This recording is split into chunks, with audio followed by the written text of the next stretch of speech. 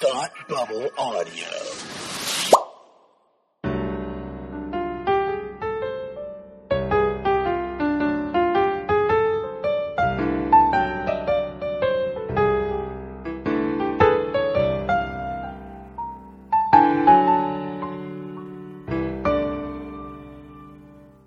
Hi, and welcome to Read Up, the podcast where we talk about books intellectually and stuff. Today's book is Washington, A Life by Ron Chernow. Ron Chernow, of course, wrote the Alexander Hamilton biography that famously became the very famous musical.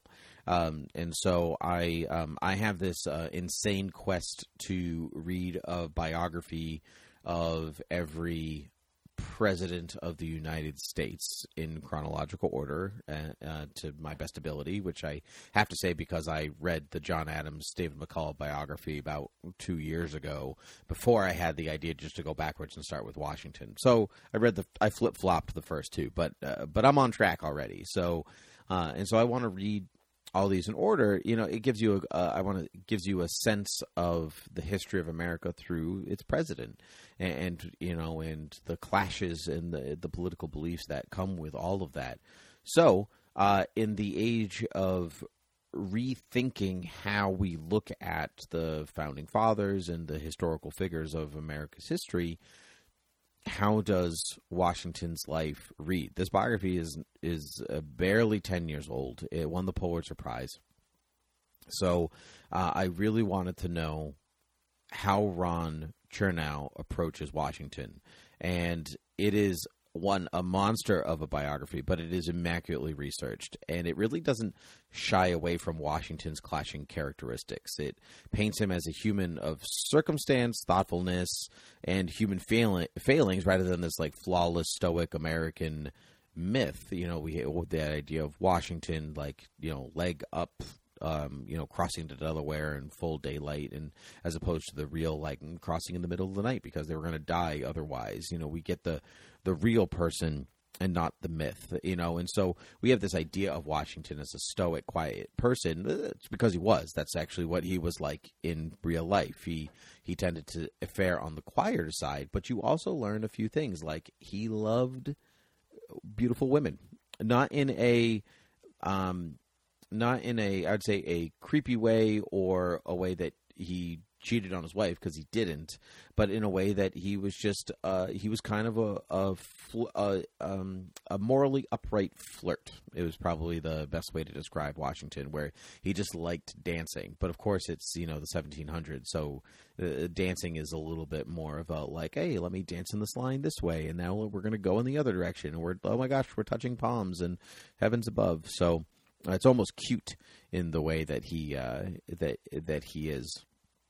But Chernow delivers a piece that kind of applauds George Washington, that conquered the impossible, that despite falling into some of the shortcomings of the politics of the 18th century, like slavery and things like that, he puts a lot of himself aside for the betterment of the country. And I think that's a lesson that anybody can really take to this day, where he has a lot of letters talking about like all he wants to do is retire and go home. But that was never his life.